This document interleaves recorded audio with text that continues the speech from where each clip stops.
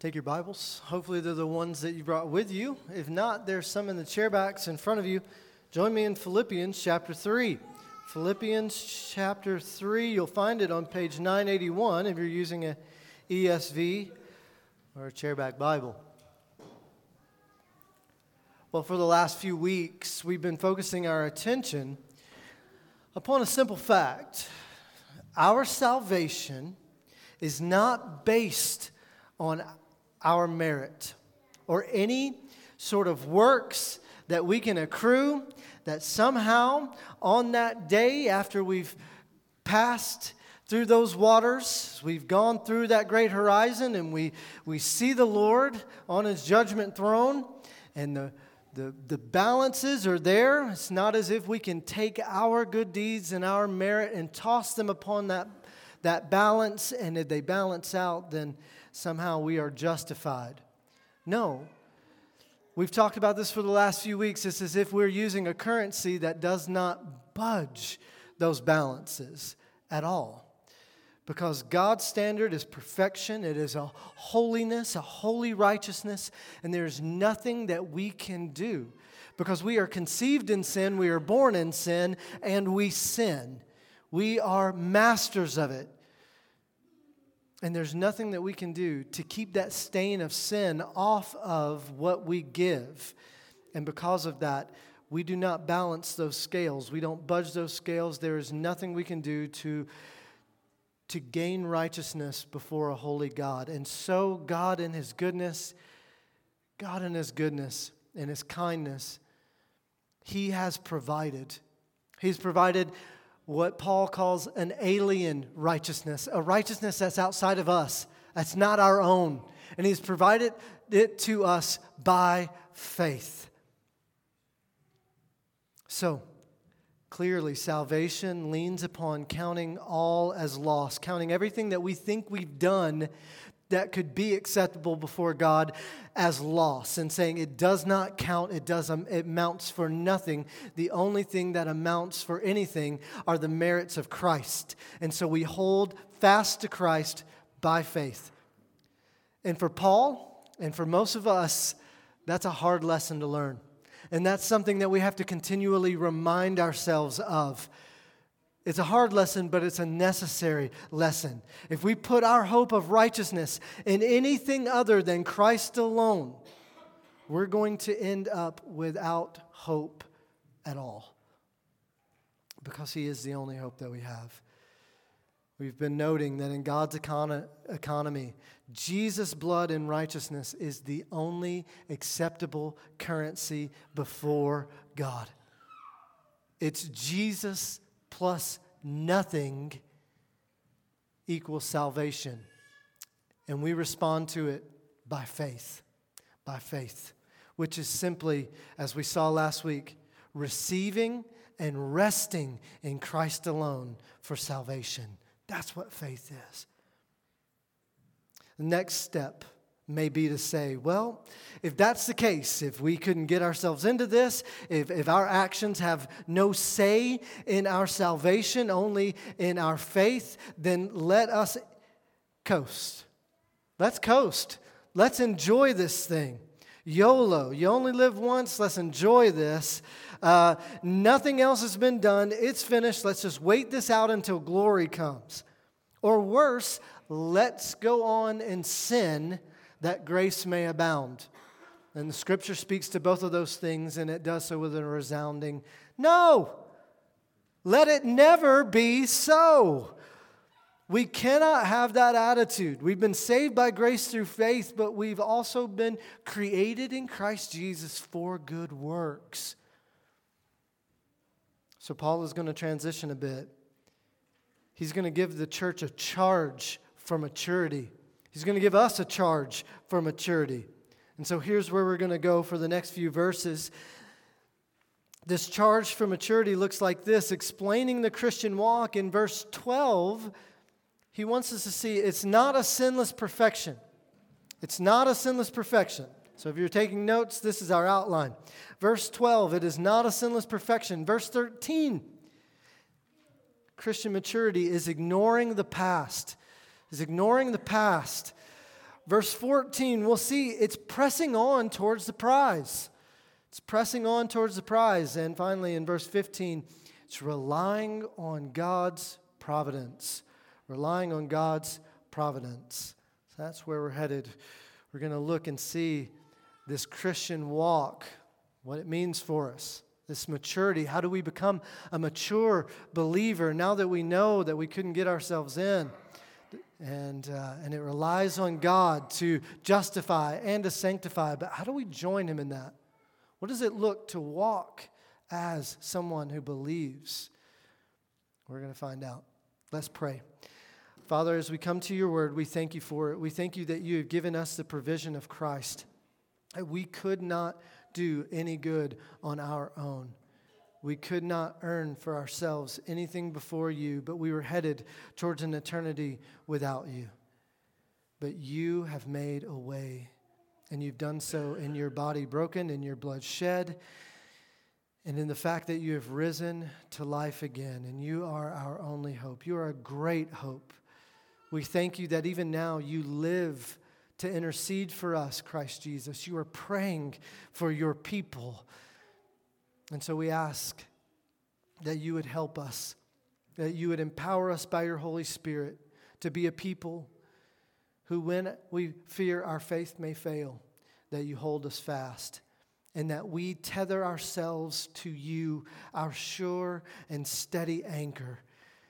When the trials come, when the storms of life come, and even through the wave of death, that we might be seen through to the very end, and that we would do so knowing we have done everything we can to strain ahead, to grasp for likeness of yours, Christ. Would you help us that we might look more like you and less like who we do today and less like the world? We pray this in Jesus' name. Amen. Amen. Look at verse 12. Our maturity is not a perfect maturity. It's not a sinless perfection. Not that I have already obtained this or am already perfect, but I press on to make it my own because Christ Jesus has made me his own. So what is he talking about here? He's talking about something that he has mentioned prior. Not that I have already obtained this. Well, what is the this? The this is having all of Christ's righteousness and being perfected in him, that he knows Christ perfectly in the power of his resurrection, that he's sharing in his suffering, becoming like him in his death, that he may attain the resurrection from the dead. He is not a perfect person. Yes, even Paul is a sinful person. He's using himself as an example, just as he has been since the beginning of this chapter. And if you remember back to verse 6, in his self-righteousness, when he thought that he was rocking along and he was doing everything that he could, and that somehow God was going to see all of his inherited merit and his work as some sort of righteousness that was acceptable, all that self-righteousness, he had even come to a point where he thought he was perfect. And if you'll look at that verse, it says, as to righteousness under the law, blameless. He thought he was blameless in the sight of God. Now, here's the thing. The law for him was a bit of a sliding scale. He believed God worked on a curve, graded on a curve. And he and the other Pharisees were the judges of that.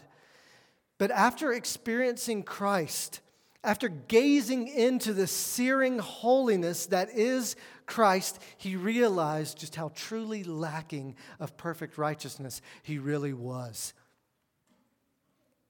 And his assessment of himself after that point was way different. He says, "Whoa, am I not perfect? I've seen perfection and I'm not that. I haven't already obtained the walk I desire."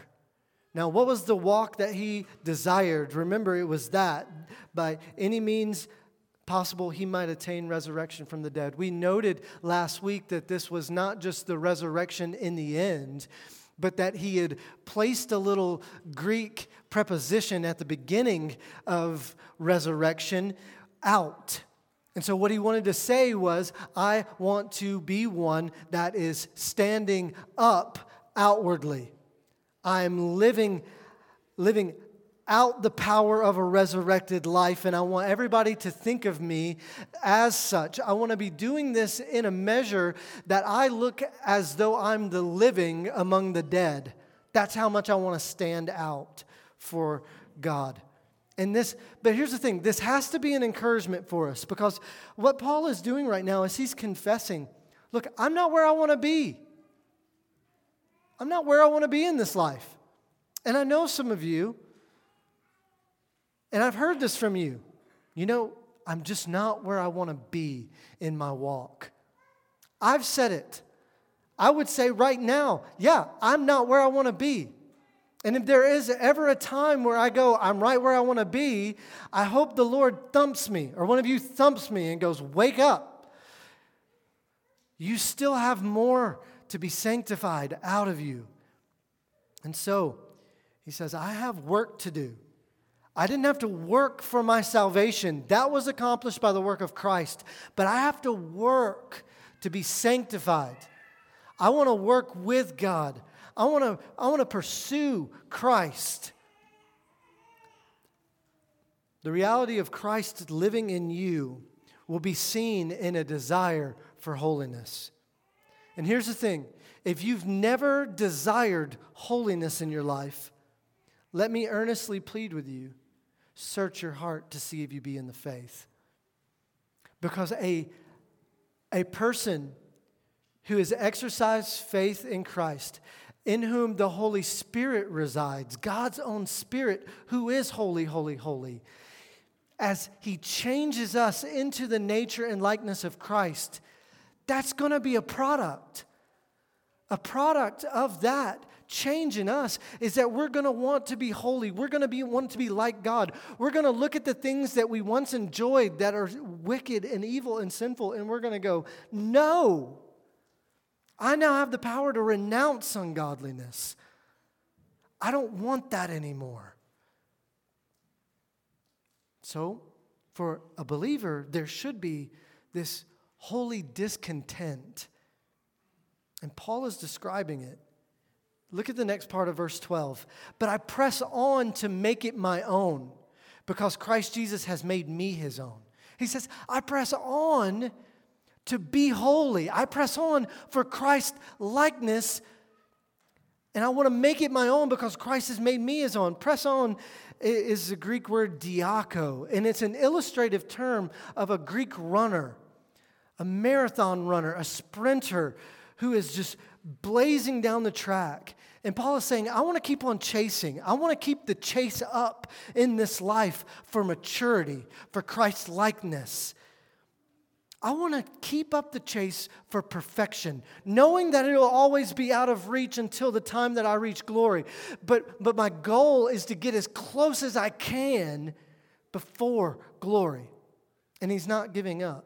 Now we might think, well, if it's always out of reach, Paul, and you're telling us we should want this maturity and we should want to press on, what's the use? Why go to all the trouble? Because Paul knows what it's for. Christ Jesus has called him out.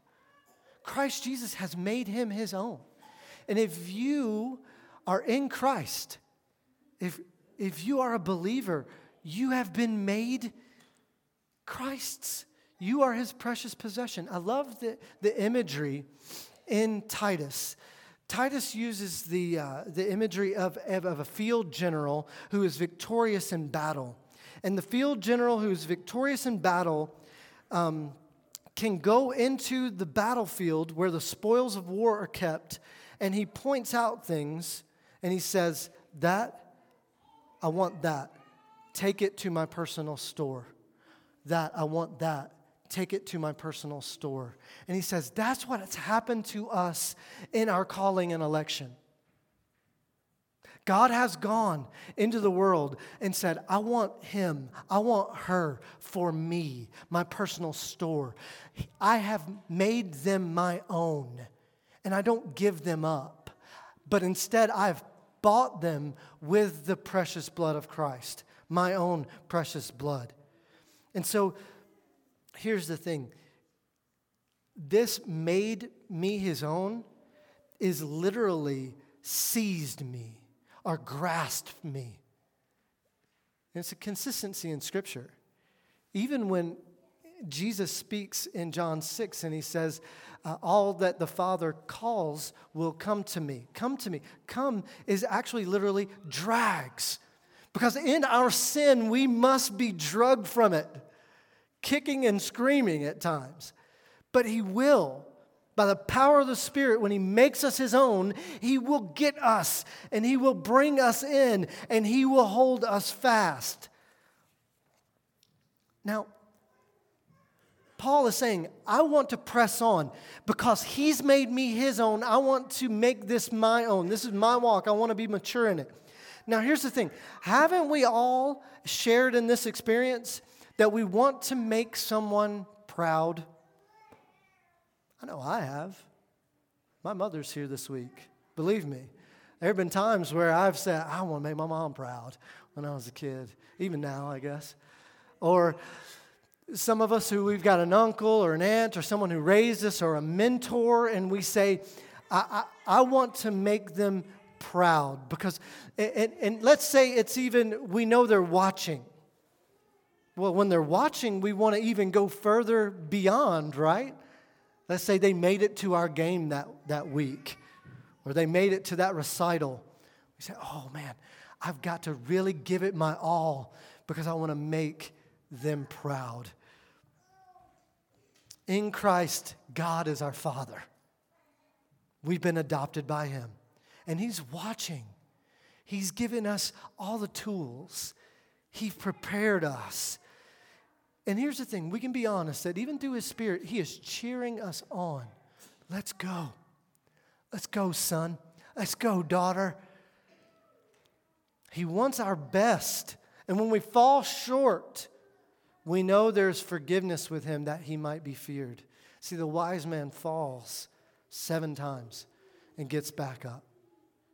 We know it should cause us to go even harder. And Paul is saying, I've been made Christ's, and because of that, I know I'm under his watchful eye, and I want to make him proud.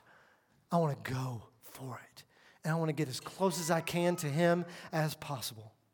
So knowing that God has gone to such lengths to redeem us and make us his own, it should make us want to do that, but it should also make us want to forget the past. Forget the past. Look at verse 13. The Christian walk is marked by ignoring the past. Brothers, I do not consider that I've made it my own, but one thing I do, forgetting what lies behind and straining forward to what lies ahead.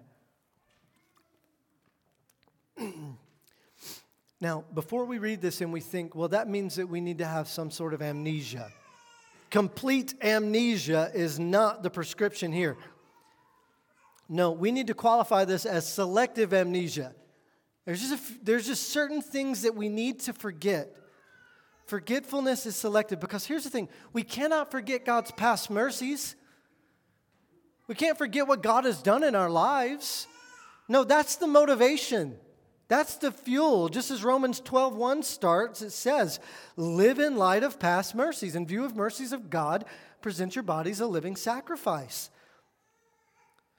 But these are past sins. Past sins.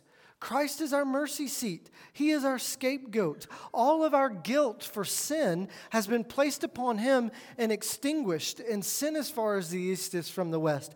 We don't have to endure it anymore. So if you're living in guilt, if you're a Christian this morning and you're living in guilt over past sins, I just have one word for you this morning. Stop it. Stop. It's as easy. Stop. You're not truly trusting in the grace of Christ. His power has done away with all of that for you. God will remember your sins no more. God says, I've taken it and I've placed it behind my back Anthropomorphism, yes, but it just means that they're out of my sight. I see you in Christ. I don't see your sin anymore. And you need to forget that too. And you need to press ahead. Your failures are not failures. You forget those. You forget those and you press on. Press on. But here's what we often do. We often remember our unconverted selves. We oftentimes remember our past or our youth with rose-colored glasses. Like, I wasn't that bad. And in fact, even if we don't say, well, I wasn't that bad, but we just say, we look at our sins and we go, that was really fun. I miss that. No, you forget that. But we have a tendency to do this. God's people do too. Listen to what is accounted for in Numbers 11, verses 5 and 6. Numbers 11, 5 and 6. This is after God has saved his people from Egypt and the Exodus has happened. The people said, "We remember the fish we ate in Egypt that cost nothing. The cucumbers, the melons, the leeks, the onions, and the garlic. But now our strength is dried up, and there is nothing at all but this manna to look at." God's people had wandered around in the wilderness because of their disobedience, and they forgot that the whole reason God had sent them out there was to show them that he wanted to be with them. Gave them a tent of meeting, said sit it right in the camp, had a pillar of fire by night, cloud by day. God was there. He was walking with them. And they said, you know what I would rather have than God's presence? I would rather be a slave in Egypt and be able to eat a watermelon.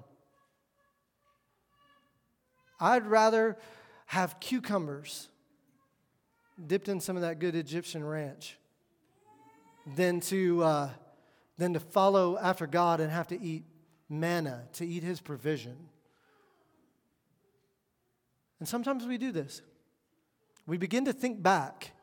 Yeah, I remember. I remember what it was like before I became a Christian or before I exercised faith in Christ.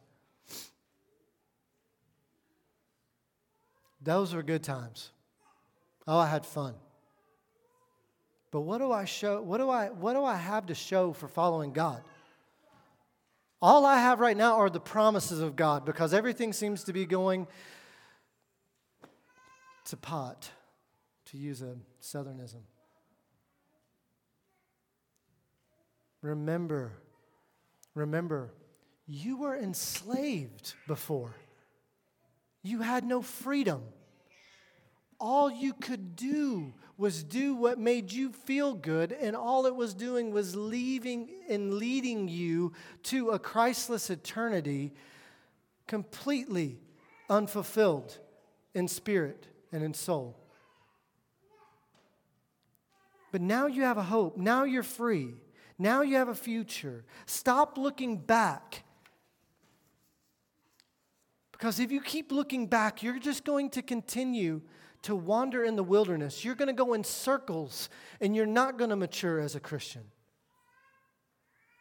So forget the past and strain towards the future. Maybe this morning you're hung up on what others have done to you. Maybe you're hung up on how others have sinned against you, or perhaps what you think someone has done to you. Then again, maybe it's about you. Maybe you're hung up on you. Maybe you get bogged down in what you've done. Or maybe you get bogged down in what you haven't done. And so there's this great cloud of sins and promises broken and failures and words spoken or words unspoken. God, through Paul this morning, is saying to you, get over it. Really?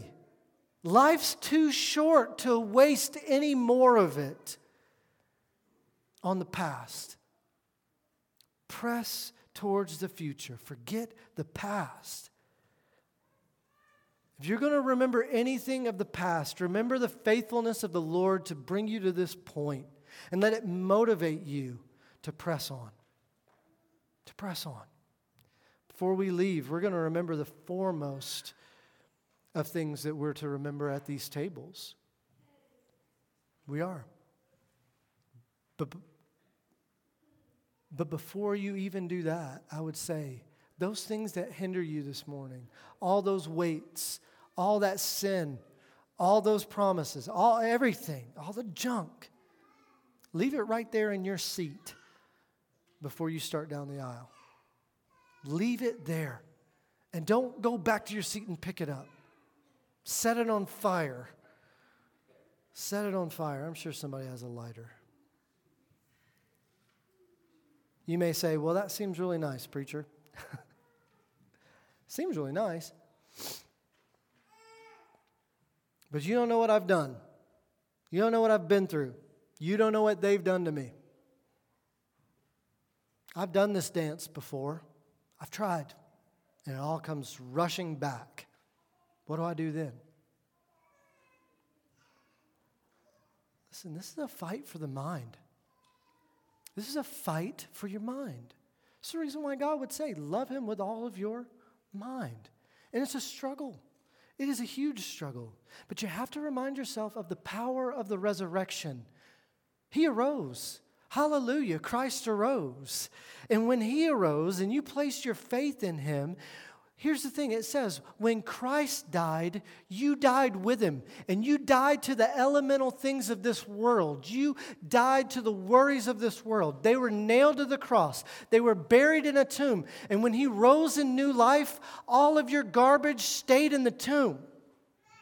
All of it stayed in the tomb. And we are a people who have been crucified to this world.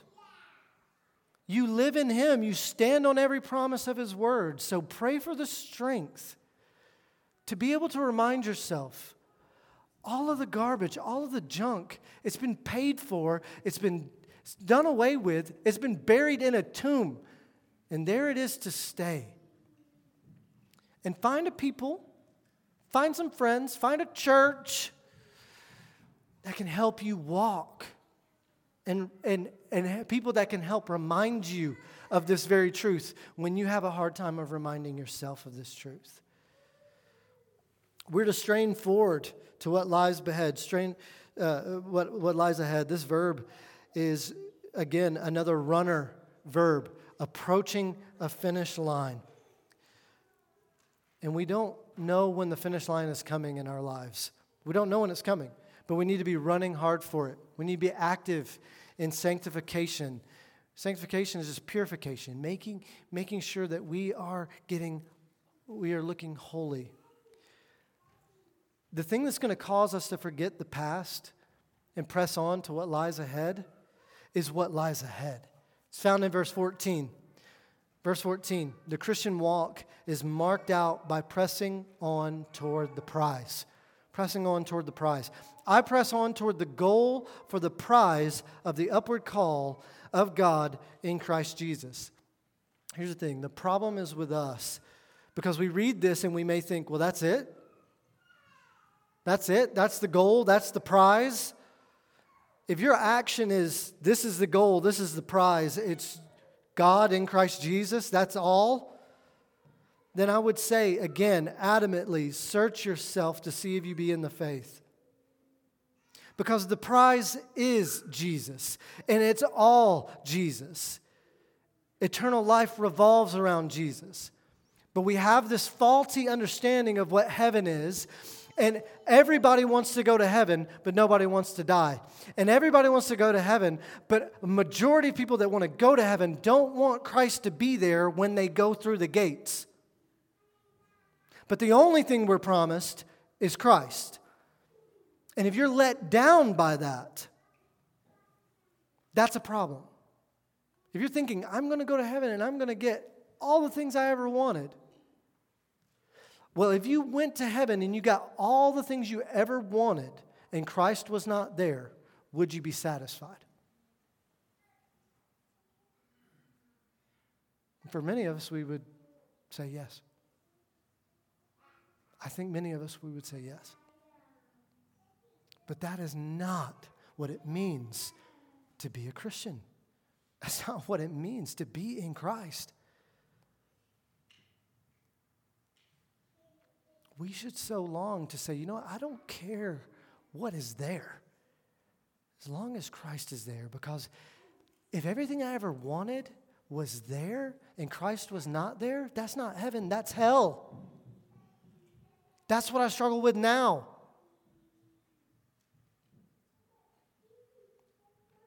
And so the prize is Jesus. That's what we've been promised. And that's what Paul says, that's what I want. It's a lofty goal. I want the full knowledge of the likeness of Christ now so that when I get there, I'm not let down. He is my prize. He is my goal. One commentator states, when this perfection is called goal, it's viewed as the object of the human striving. When it's called prize, it is viewed as the gift of God's sovereign grace. Though it is true that this believing and this striving are from start to finish completely dependent on God's grace, nevertheless, it is we who must embrace Christ and salvation in Him. It is we who must strive to enter in. God does not do this believing and striving for us. The prize is for those with the upward call of God, it says. This prize is awarded at the finish line. And when Paul says, when I get that upward call, I'm not going to be found wandering around the course, lost, wondering where the finish line is. I'm going to be bursting through the finish line, saying, where is the prize for the race I've run? Where is He?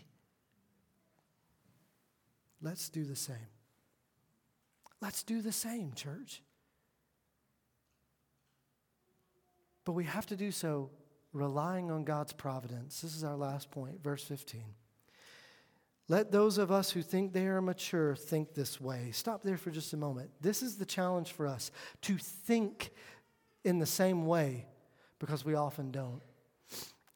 Another thing, just in passing, that I want to make you aware of, most of the Christian life is peddled as some hypersensitive feelings, emotion, experience-driven thing. I want you to notice that most of what we've seen here is not experience, emotion, it's mindful. Mindful. Think. You don't turn off your mind when you come through those doors to worship. That's paganism. No, we think. We engage. We do this by the letter of the book. We think of what Christ has done and His promises to us. That's what we have. We have His revelation. And so for the true and maturing Christian, we'll adopt this mindset to pursue personal holiness. Think here is the word phroneo. It means to direct your mind towards. And I love that imagery of that word, direct your mind toward, because I think I often need to be as zealous as those sign twirlers on the side of the road. You know what I'm talking about? Anybody seen these guys? Okay. I'm thinking like that. I'm thinking that's what I need in my mind. I need a little sign twirler who's dancing on the corner going, don't go this way. This is Christ. This is your goal. This is your prize. This is holiness right here. And you need to go this way. I know where you want to go. And I need a sign twirler. I need somebody to get in my way. Anyway, maybe that's just me. Maybe you think of something else. The airport guy with the batons that light up in the night. They go, look, you need to come this way. But we need to do that. We need to direct our mind is what this think. Direct your mind. Get your attitude right. It's a challenging word, but we can fall into this lukewarm mentality. If you think that in some area of your life you've arrived, you've gone about as far as you can go, God's going to change that attitude. That's what this verse is saying. If you're His, He's going to change that attitude. Look at the next clause. And if anything you think otherwise, God will reveal that to you also. This verse is His providential, everyday grace for us. If we believe Christ's likeness is unattainable, we just won't do it anymore. God's going to go, no, I don't think so. You may do that for a while, but I'm not going to let you stay there. Because you're mine. I've made you my own, and I'm going to put within you the desire to make me your own. And He's going to work on us like that. But God won't allow us to continue in a state of apathy. He won't allow us to say, yeah, running the race really isn't worth it for me. I'm going to sit up in the stands for a while and watch others do it. Paul says, you can trust the Lord to light a fire again. But some of us might want to get a kickstart on that and pray this morning that God would do it in our hearts. Lord, light the fire in us again. Kindle something within us that makes us want to know you, just as Paul has said he wants to know you. Maybe that needs to be your prayer. It may be the prayer you need to start every morning with. Lord, search me to see if this apathetic attitude is still there, and then put it to death. Has dust accumulated on your Bible at home? How about your app? Has your app given up on you? Have you ever had that happen, your Bible app, where it goes, are you still there? Gives you a little email like, are you still alive? Because you haven't been reading the Bible. Have you? Have you been keeping a quiet around those who are perishing just for the sake of comfort? If God reveals these things to you this morning, here's my encouragement to you. Take the baton and sprint. Take the baton and run. Run hard after Christ. And we know things are going to hinder us. We know things are going to hinder us. But if we're not willing to disturb our routine for the sake of sanctification, we need to see whether or not we've been sanctified at the beginning or not. If you knew that keeping the TV off at night is what's keeping you from spending time in prayer and the Word, would you do it? Could you do it? Could you turn the TV off or keep it off for a while? If you knew that social media was keeping you from it, could you keep it off? Fill in the blank. What is keeping you from straining and running towards Christ-likeness? Fight to love the Lord. If you think He's worth it, you'll prioritize. This is not legalism. This is just for the sake of Christian maturity, of knowing Christ more. That's not legalism. That's a good, pure, and holy passion. You shouldn't spend time with your spouse out of a sense of obligation or duty. You don't go home and go, well, I vowed that I'd come home and spend time with you, so what's up? Oh, I vowed, yeah, okay. So let's have this conversation. If that's your marriage, then you need counsel, and I'd love to talk to you. Or you think, well, I think the kids need to see me, spend some time with them, so here goes. The same goes for any relationship. And Jesus is alive. He is a living person. Start with talking to Him. Start with confession. Start with an apology, perhaps. I haven't been faithful. I've been a harlot. You deserve far more. Please help me. Let us give heed to this. Hebrews chapter 12, and this is how we'll finish.